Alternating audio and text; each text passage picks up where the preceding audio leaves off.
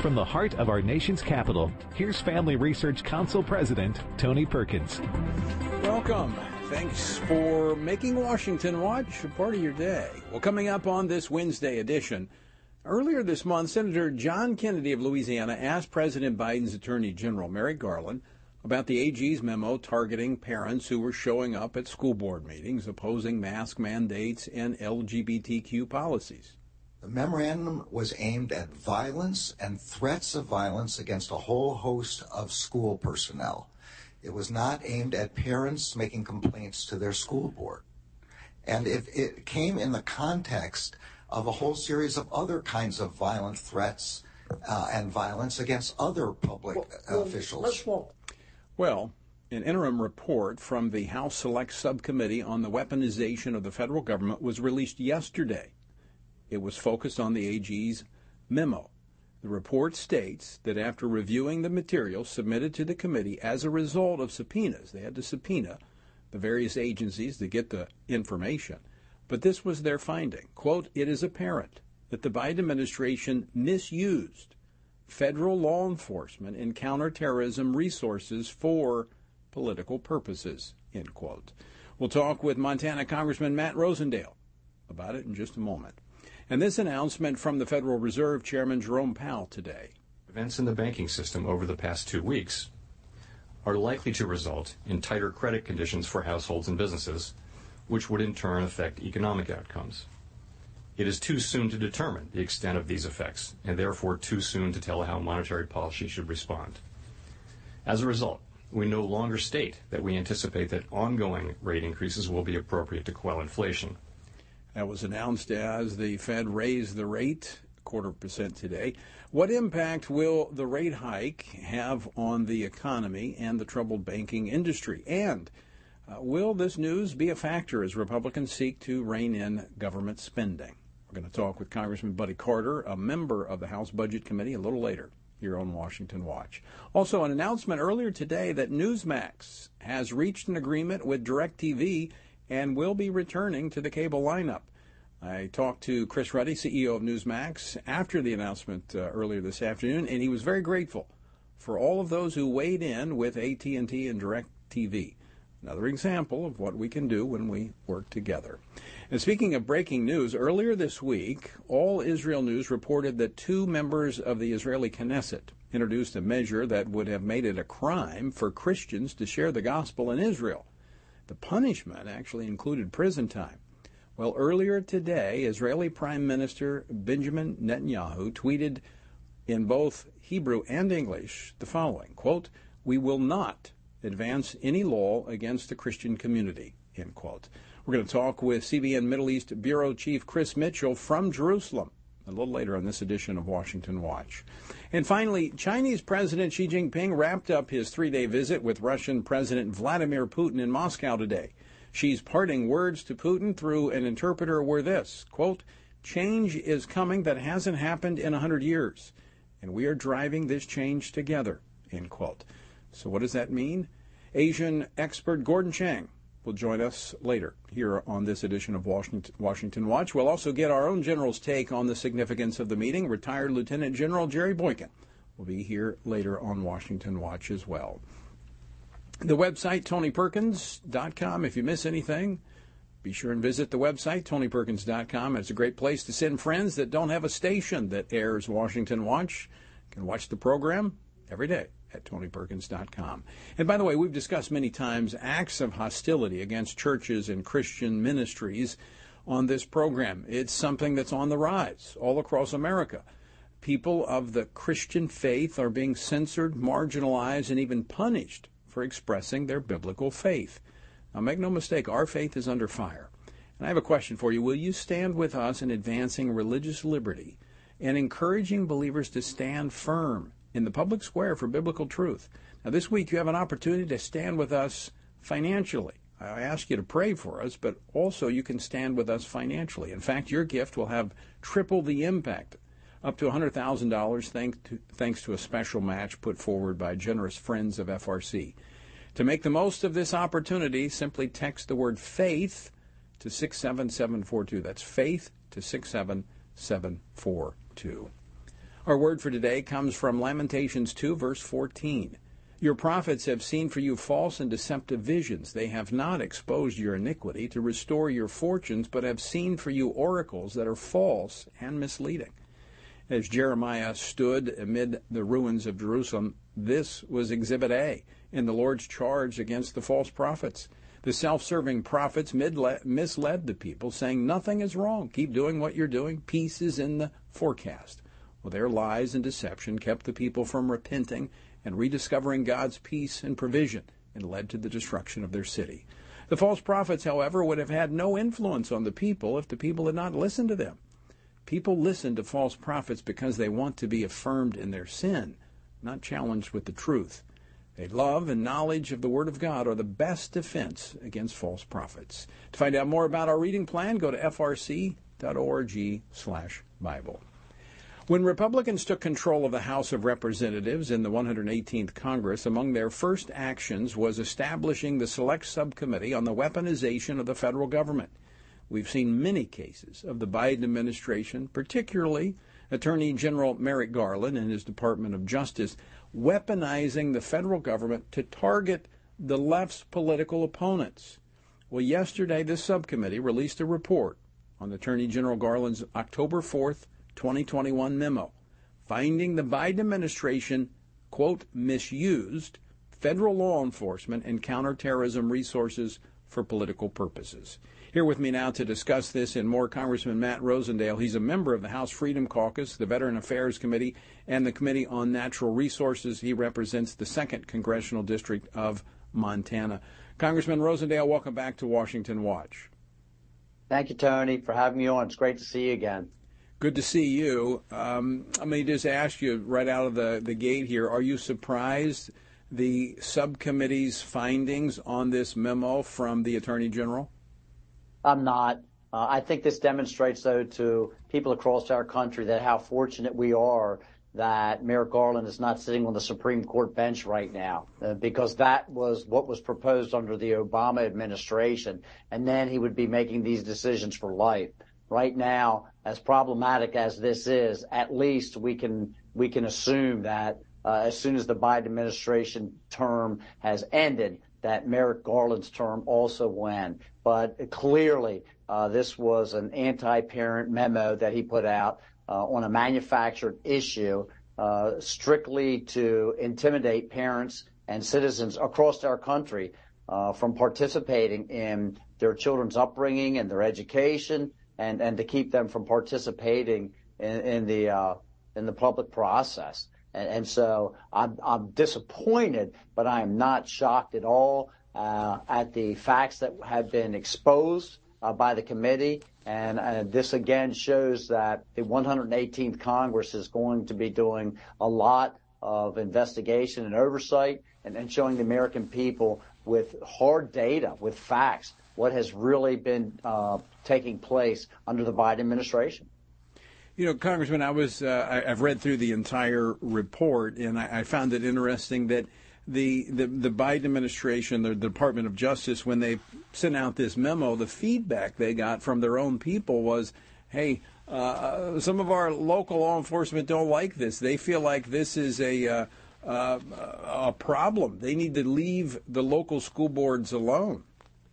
Yeah, I mean, to actually start utilizing federal resources to conduct surveillance on parents because they want to go in and participate in their children's education and what curriculum they are going to be exposed to. That is really a major problem. Meanwhile, again, Tony, we sit here and look at the double standard that continues to be used. And while Merrick Garland was saying that we had to be concerned about parents and what they were doing, participating in these school board activities, he stood by silently and allowed federal judges to be intimidated and protested against to try and change opinions when it came to the Roe v. Wade decision that was leaked out early. And we saw the throngs of people that protested up and down the sidewalks in front of the justices' homes, not to mention the one gentleman that they picked up and literally had the intent of assassinating one of the judges. Right. This is frightful. Well, we've seen the attacks on these care pregnancy centers and other pro-life organizations, and I mean we're reaching up to I think getting close to 100 of those attacks, and we're not seeing anything done by the Department of Justice. Now, there have been multiple requests from both the House and the Senate for the Attorney General to rescind his memo. He's refused to do so. Why do you think he's so defiant? Because they see that they can get away with it, Tony. It's unfortunate. They've also requested like 350 documents that they haven't been able to. The House committee has requested like 350 documents. They've received like 14 pages out of the 350 pages of information that they're trying to receive. And Merrick Garland and this administration just feels like they can continue to conduct their activities without any kind of recourse whatsoever. And this is, again, what the American people are seeing, and it's giving them so much calls for concern because they see the double standard. They see that we are exposing all these problems, that we see violations of law literally taking place. And the Department of Justice, we expose them for participating in some of these activities, and they're the people that are supposed to charge and prosecute, and it's very difficult to expect the Department of Justice to charge and prosecute their own people. Congressman Rosendale, I mean, it is the first step is exposing this to show the problem. I mean, we kind of knew it was there. We see how this administration operates, but now as we have the evidence that they were operating for political purposes, what can be done? As you just pointed out, the Department of Justice, they're not going to prosecute their own people. The Biden administration is not going to rein in their own people. Is this another example of where Congress, i.e. the Republicans who have the majority in the House, have the purse strings, and they're going to have to use the budget levers to rein in this administration?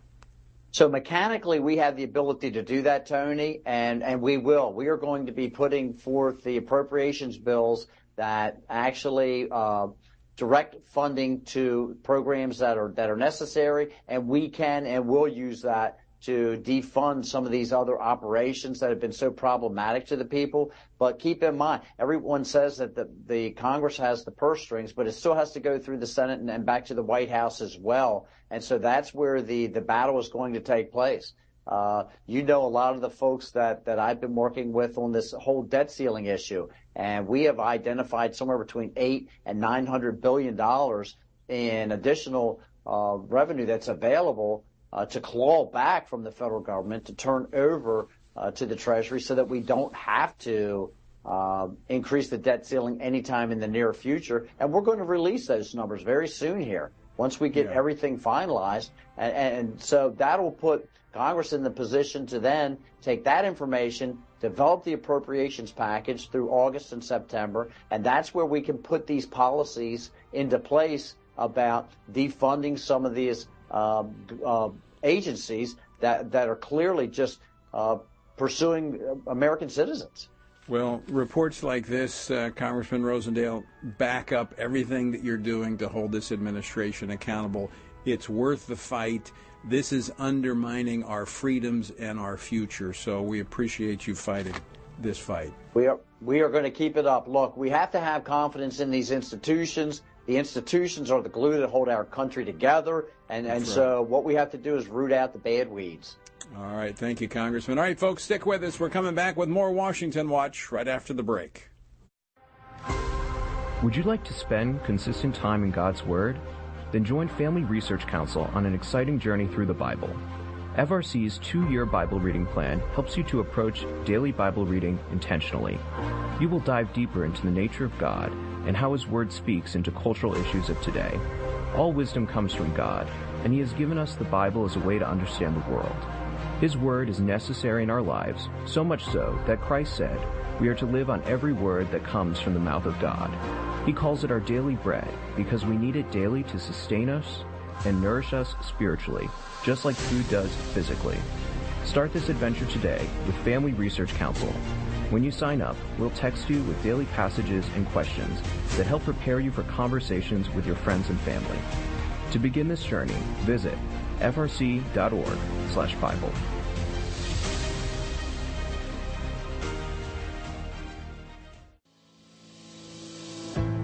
1 Peter 3:15 instructs us to always be prepared to give an answer to everyone who asks for a reason for the hope that we have. The mission of FRC's online Center for Biblical Worldview is to carry out that verse by training Christians to advance and defend the faith in their families, communities, and the public square, as now more than ever, we need to be grounded in the truth of God's Word. The Center for Biblical Worldview provides amazing written resources for a wide range of relevant issues, including biblical stances on voting, religious liberty, abortion, marriage, and sexuality. Each of these topics comes as a free downloadable PDF version, abbreviated version, and Spanish translation, along with a prayer guide. To access this written series or to sign up for the Center for Biblical Worldview's monthly newsletter, visit frc.org/worldview.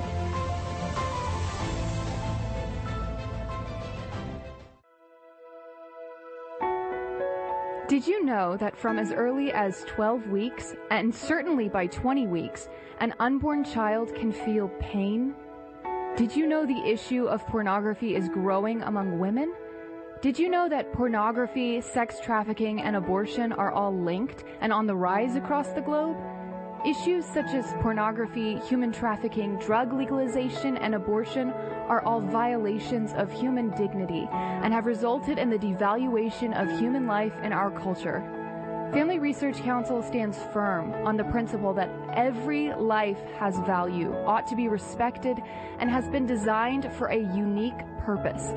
Educate yourself on the harms of pornography, human trafficking, and abortion so that you can offer hope and help. Learn more at frc.org/life.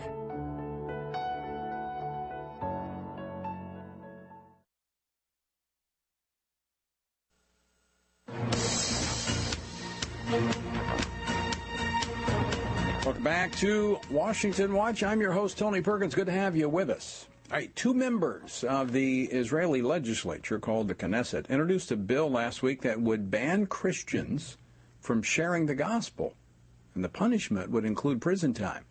Now, earlier today, All Israel News reported that Israeli Prime Minister Benjamin Netanyahu tweeted in both Hebrew and English, quote, "We will not advance any law against the Christian community," end quote. That, of course, is good news, but what's behind this effort to criminalize Christians who are among Israel's strongest supporters? Join me now from Jerusalem to discuss this and more is CBN Middle East Bureau Chief Chris Mitchell. Chris, welcome back to Washington Watch. Great to be with you again, Tony. Now, I know we had discussed this earlier in the week when this news broke that this measure had been introduced in the Knesset, and I plan to discuss the concerns over the bill, but now it's kind of shifted a little bit with the Prime Minister announcing today that it will not be advanced. Walk us through what has happened. Well, the bill was introduced last week, apparently, at the Knesset, or maybe even before that. It was a preliminary bill, or it hadn't even gone to a first reading in the Knesset. This is a bill that had been introduced for many, many years, actually about 20 years, by Moshe Gafni from the United Torah Judaism. It did make it illegal to try to persuade anybody to change their religion. And that was the concern of some in the evangelical community and here, Christian community here in Israel, that might be enacted, only because since it had been introduced for many, many years with no results, the issue for some was that it would, because of the current coalition government, that maybe it would have some opportunity, some chance to pass. But obviously, Prime Minister Netanyahu, who's a great friend of the evangelical community, made that comment, this tweet this afternoon to make sure that there's no concern about this bill passing in this Knesset. Now, that kind of put Benjamin Netanyahu in kind of a little bit of a political pickle because he needs this coalition, which there are some in that coalition that do not like Christianity being promoted there in Israel. But at the same time, I think he understands how critical evangelical support is, especially from the United States to Israel. He does, and it did put him in an awkward position politically. The United Torah Judaism has 7 seats in the coalition. They have 64 seats in total. So if they decided to threaten to pull out of the government would collapse. It would put them under the 61-seat threshold they would need to keep the coalition government. On the other hand, he has been a great supporter of the evangelical community. We were looking at a quote earlier this year from 2012 where he said that, it was Christian Zionism that really gave the rise to Jewish Zionism and really helped lead to the establishment of the Jewish state. So I feel, and what I have heard as well, is that United Toward Judaism, I think, pulled their bill out as well, and they weren't going to pursue it either. I think politically they would like to stay, make sure that the coalition does survive, and they have many other issues I'm sure they want to pursue, but this one is not going to be one right now. It's pretty obvious that the Prime Minister had conversations, I'm sure, with members of his coalition because he's pretty savvy when it comes to politics there. He's the Prime Minister with 9 lives. He keeps going there in Israel. But I want to ask you, Chris Mitchell, about the broader understanding of this relationship with Christians, evangelicals in particular, and the importance that is to Israel and to the Jewish people. How widespread is that, number one, recognized, and number two, appreciated? Well, I think among a large amount of Israeli society, it is recognized and appreciated. I know Jewish people and organizations that work with Christians highly value the relationship with the Christian community. In the 20-plus years that I've been here, I've seen a great number of organizations that have begun to work with Christian organizations. I can think of the Jewish Agency. They have Christian Friends of the Jewish Agency, Christian Friends of Yad Vashem, Christian Friends of Magen David Adom. So there's been a growing relationship between Christian organizations and the Christian community and the state of Israel. Most of the tourists that come from the United States here to Israel are evangelical Christians. And I think they recognize back, and you remember the years of the Intifada back from 2003 to about 2004. It was a terror campaign by the Palestinian Authority and Yasser Arafat. The one group that kept coming during that time were evangelical Christians. Yeah. And I think many Israelis and Jews recognize that even in dark times, that the evangelical Christians are a great supporter of the state of Israel. Yeah, I was there, spent a lot of time in bomb shelters while I was there during that time. Chris, as the former chair of the U.S. Commission on International Religious Freedom, I mean, I can attest to the fact that Israel has been one of the few places in the Middle East where basic human rights of religious freedom have been recognized. This would be a tremendous break with that, and it'd be, I think, a huge setback for that region of the world if this were ever to advance. Yeah, that's right. We talked to an Israeli legal expert who said that it really goes against the values or the statements in Israel's Declaration of Independence against freedom of religion, freedom of expression, freedom of conscience. Also, we talked to a good friend of yours, I know, Ambassador Sam Brownback, who said that it really violates the UN Charter of Human Rights, which Israel is a signatory to. And as you said, it really is. And he made the same point that you did, Tony. It really is a beacon of freedom here in the Middle East. It's surrounded by nations that are authoritarian or maybe totalitarian, and really is a beacon. The Christian community, by the way, is growing here in Israel, unlike many of the countries around here where the Christians have been persecuted and sometimes driven out. But Israel, stands as that beacon here in the Middle East of freedom. Chris Mitchell, always great to see you. Thanks so much for taking time to join us today, and we're going to continue to encourage our viewers and listeners to be praying for the peace of Jerusalem and for believers there in the land of Israel. It's great to be with you, Tony. All right, Chris Mitchell, CBN News from Jerusalem. And I do want to encourage you folks to be praying for the peace of Jerusalem. And we know where true peace comes from. It comes from the Prince of Peace. So pray that Christians there continue to be able to live out their faith freely. All right, don't go away. When we come back, we have more Washington Watch coming up right after the break, so stick with us. More Washington Watch straight ahead.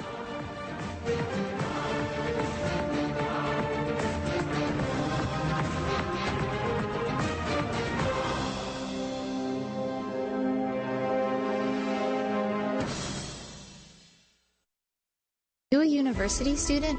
Do you know a university student, specifically one who wants to grow as a Christian leader to positively influence public policy and the culture? Look no further.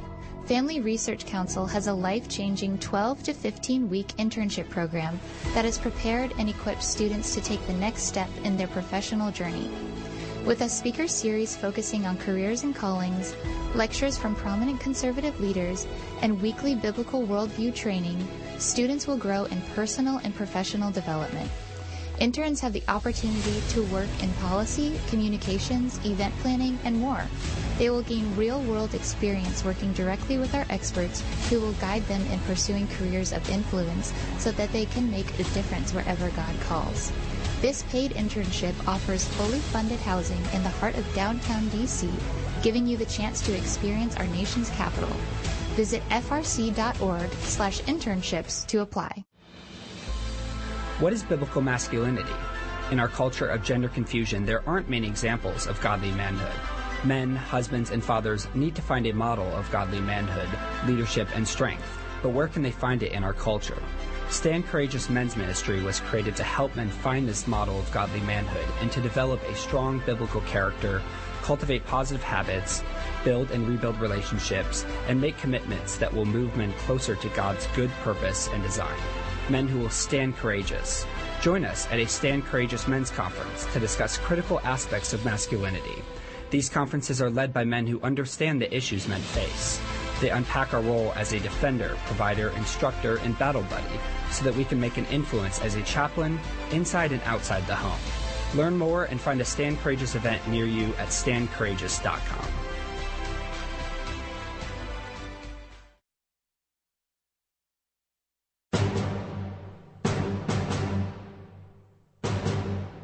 Watch, and I'm glad to have you with us on this Wednesday. The website, TonyPerkins.com. All right, as I discussed yesterday in the program, President Biden issued his first veto this week, striking down a bipartisan bill that would put the fiduciary responsibility of financial managers of retirement accounts ahead of the woke agenda of the left. Now, of course, the backdrop, we're also seeing major banks kind of in troubled waters. Inflation continues to soar. But the president is focused on ESG investing. Now, today, as we mentioned top of the program, the Federal Reserve continues to address inflation, fueled by government spending. Today, they announced they're raising interest rates an additional 25 basis points, which is 0.25%.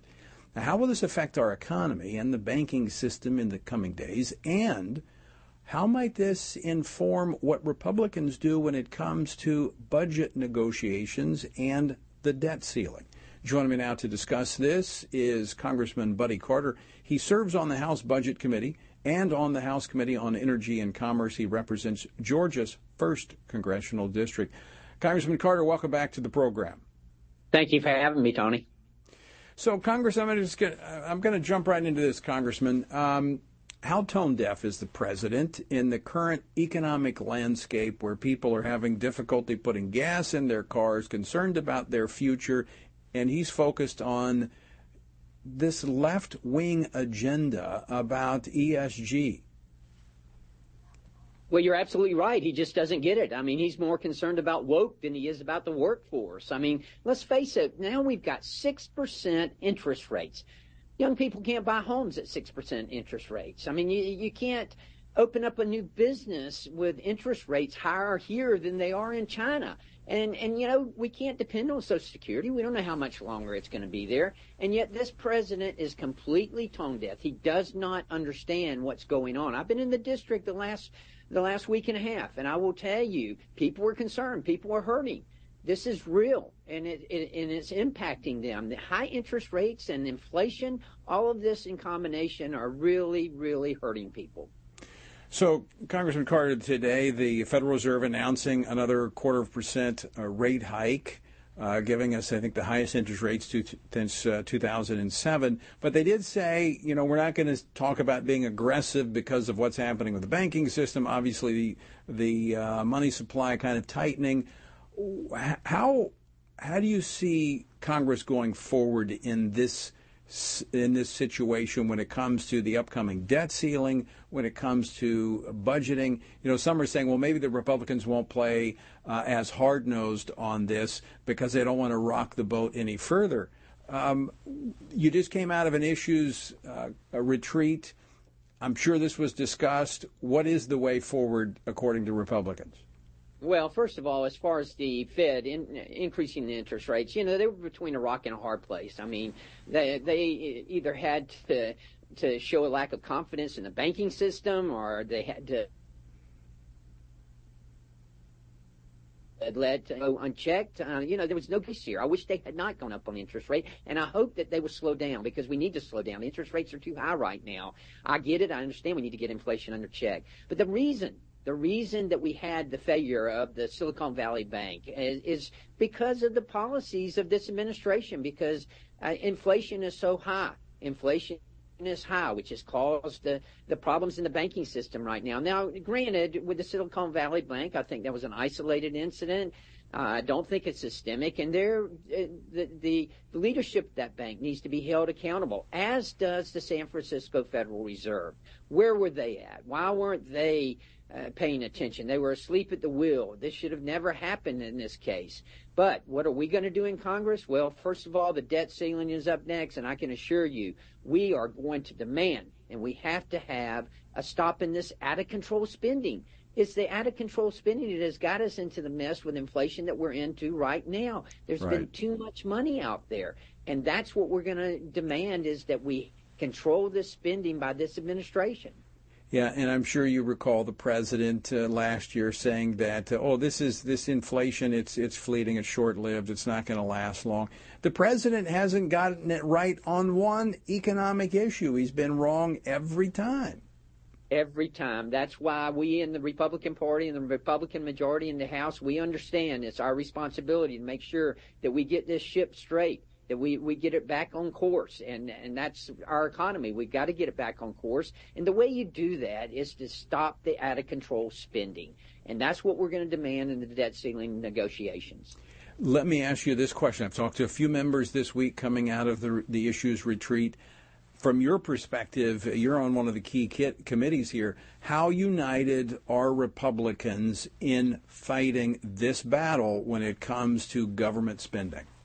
I think we're very united. I think everyone in our conference understands the importance of controlling the spending. I think everyone understands the fact that this president has submitted a budget. Right now, the federal government is spending $1.29 for every dollar in revenue that they take in. Under this president's proposed budget, that would increase to $1.34 for every dollar that we bring in. That's not sustainable. Right. I mean, you know, most members of Congress have business experience, and they get it. They understand. You can't balance a home budget on that. People in America can't do that. Why is it that the federal government thinks that they can do that? Extremely important point, and a question to ask the president and his party. Congressman Buddy Carter, always great to see you. Thanks so much for joining us today. Thank you. And folks, just to keep it in perspective, you know, prior to the pandemic, 2019, what we're seeing, according to the president in his proposed budget, is a 55% increase in government spending. It's incredible. It has to be stopped. All right, coming up next, the Chinese president visits Russia. We're going to talk about it with Gordon Chang right after this. Don't go away.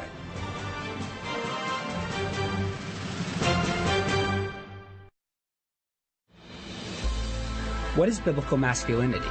In our culture of gender confusion, there aren't many examples of godly manhood. Men, husbands, and fathers need to find a model of godly manhood, leadership, and strength.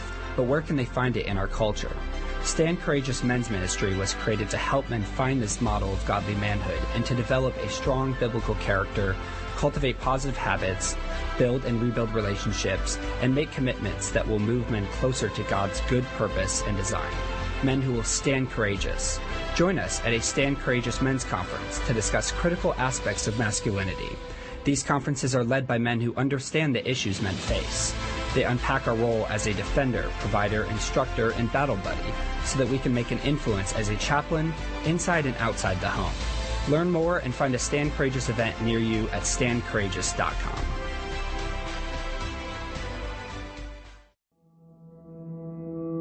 With the increase in tech censorship of conservatives and Christians, Family Research Council created a tech subscription platform to be sure we don't go completely dark due to censorship. It is important to us that we stay connected with you and that you stay informed. So if we get canceled, you can still access updates on faith, family, and freedom. How? Just text STAND to 67742 to sign up for our text alerts, and you will get FRC's content straight to your phone. Again, just text STAND to 67742 and you will get alerts on the biggest stories of the day.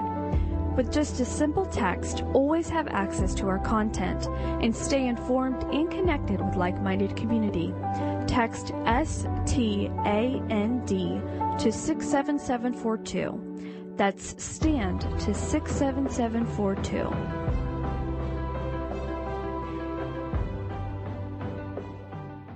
Are you a university student? Do you know a university student, specifically one who wants to grow as a Christian leader to positively influence public policy and the culture? Look no further. Family Research Council has a life-changing 12 to 15-week internship program that has prepared and equipped students to take the next step in their professional journey. With a speaker series focusing on careers and callings, lectures from prominent conservative leaders, and weekly biblical worldview training, students will grow in personal and professional development. Interns have the opportunity to work in policy, communications, event planning, and more. They will gain real-world experience working directly with our experts who will guide them in pursuing careers of influence so that they can make a difference wherever God calls. This paid internship offers fully funded housing in the heart of downtown D.C., giving you the chance to experience our nation's capital. Visit frc.org/internships to apply.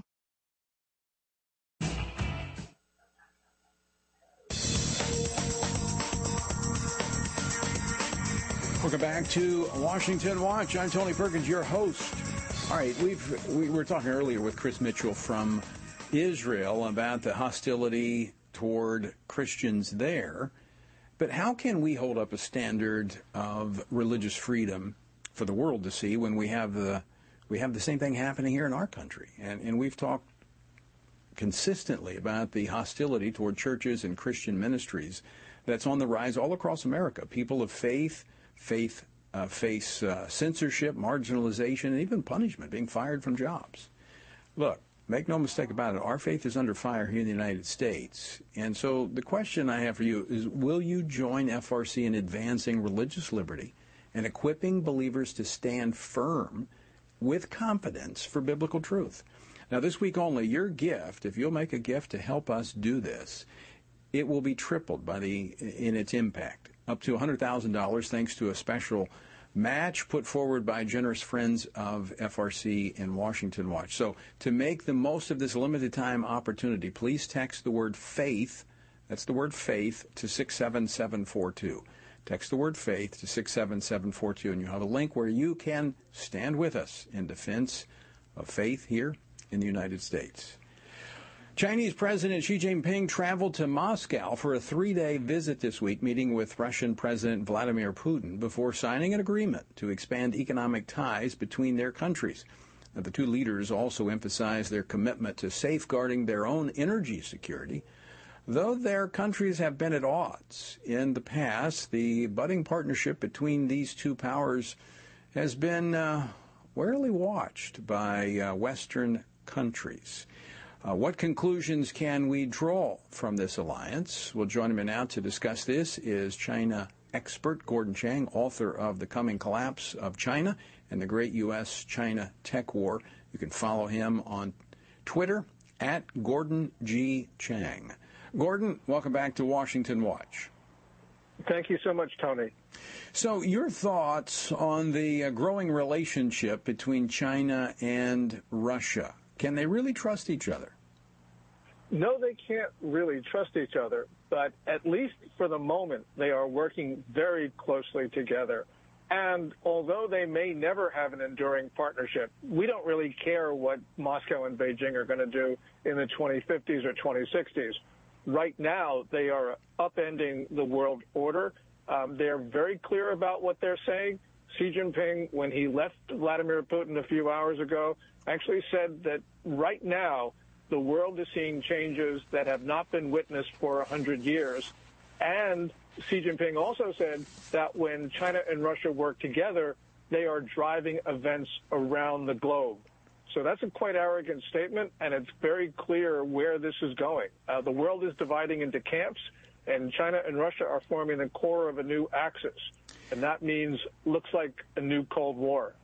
So what does this relation look like? I've been reading the various articles, people examining the body language of the two leaders, and it appears the consensus is that Xi Jinping is kind of the leader in this relationship, Putin, the younger brother, so to speak, taking his cues from China. I mean, really, what does Russia have to bring to the table? They've shown themselves not to be the great military power that they had held themselves out to be.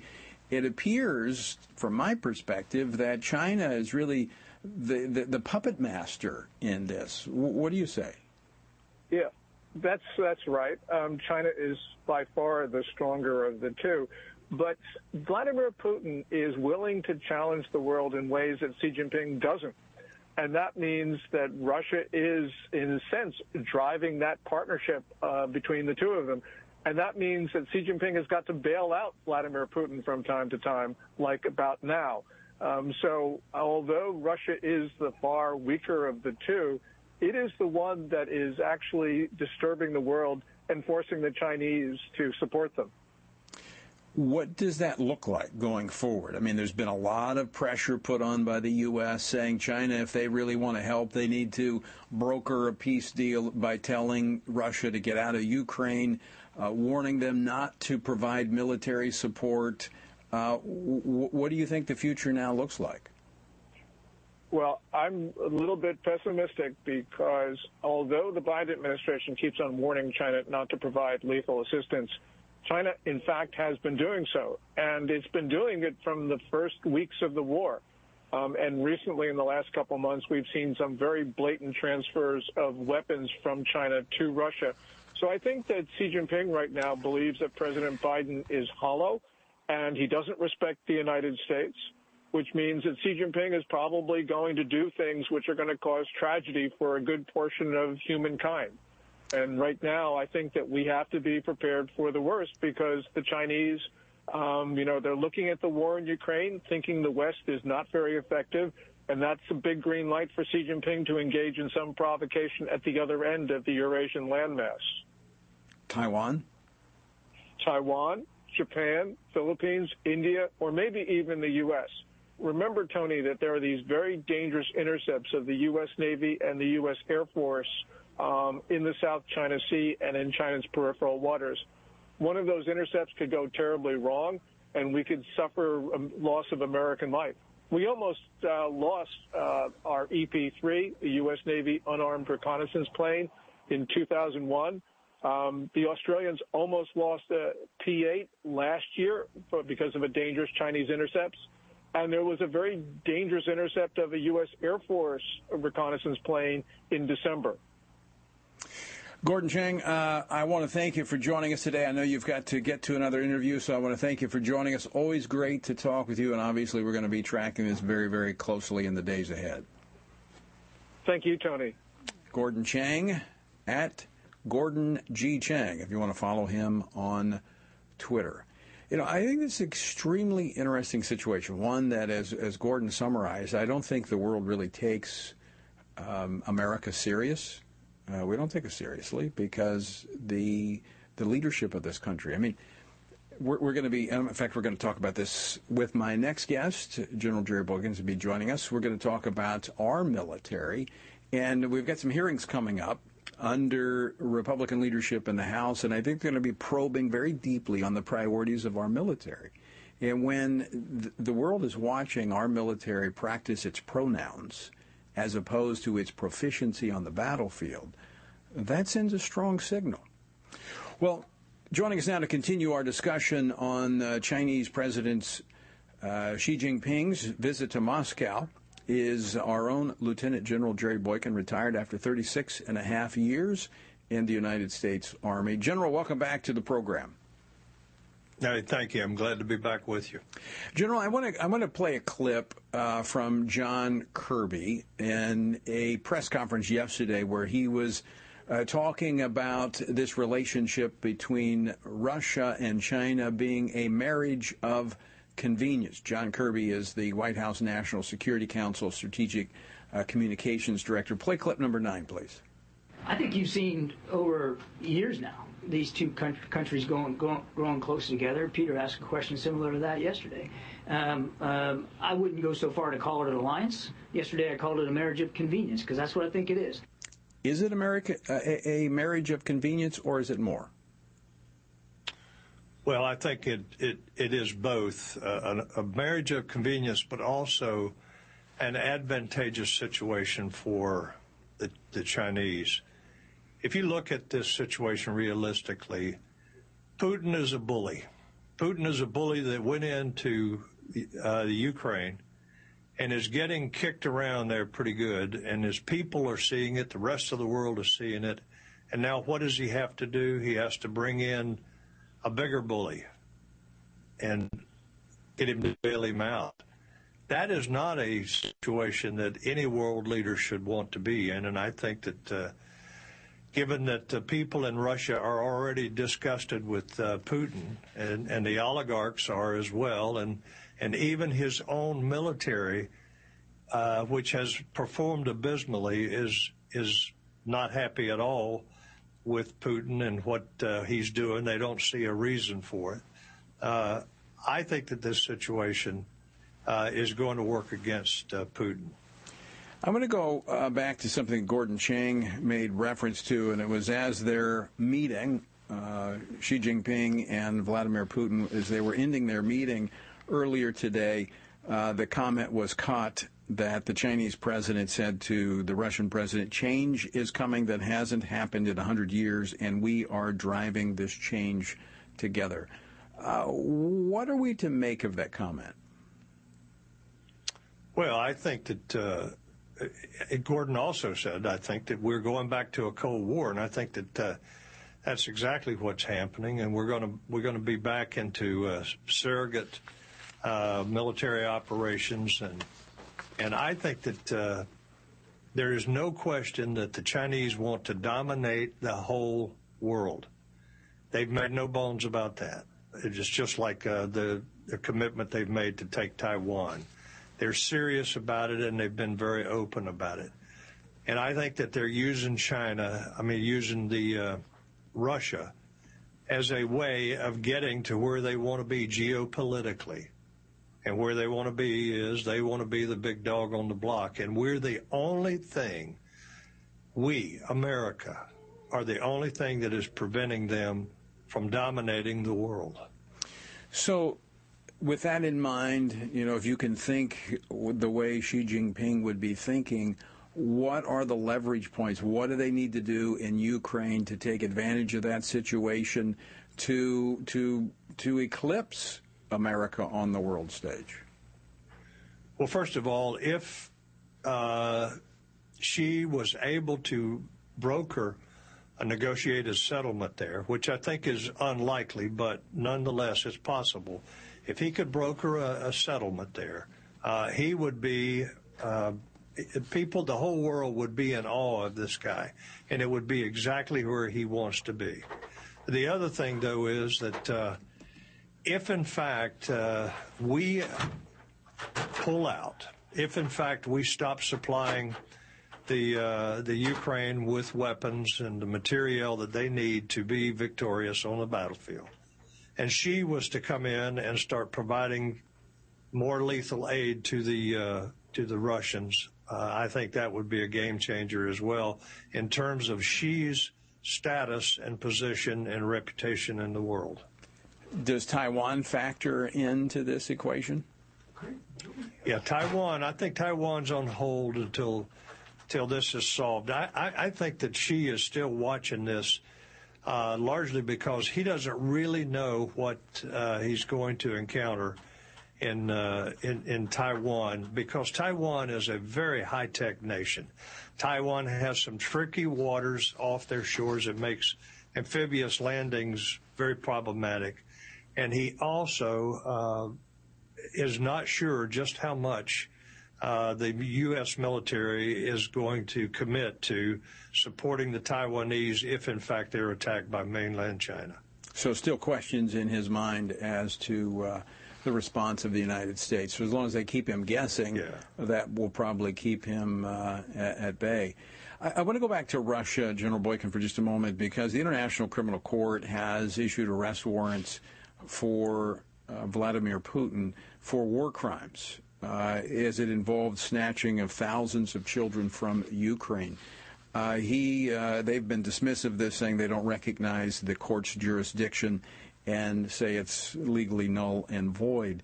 You've been a part of going after war criminals and in your time in the Army.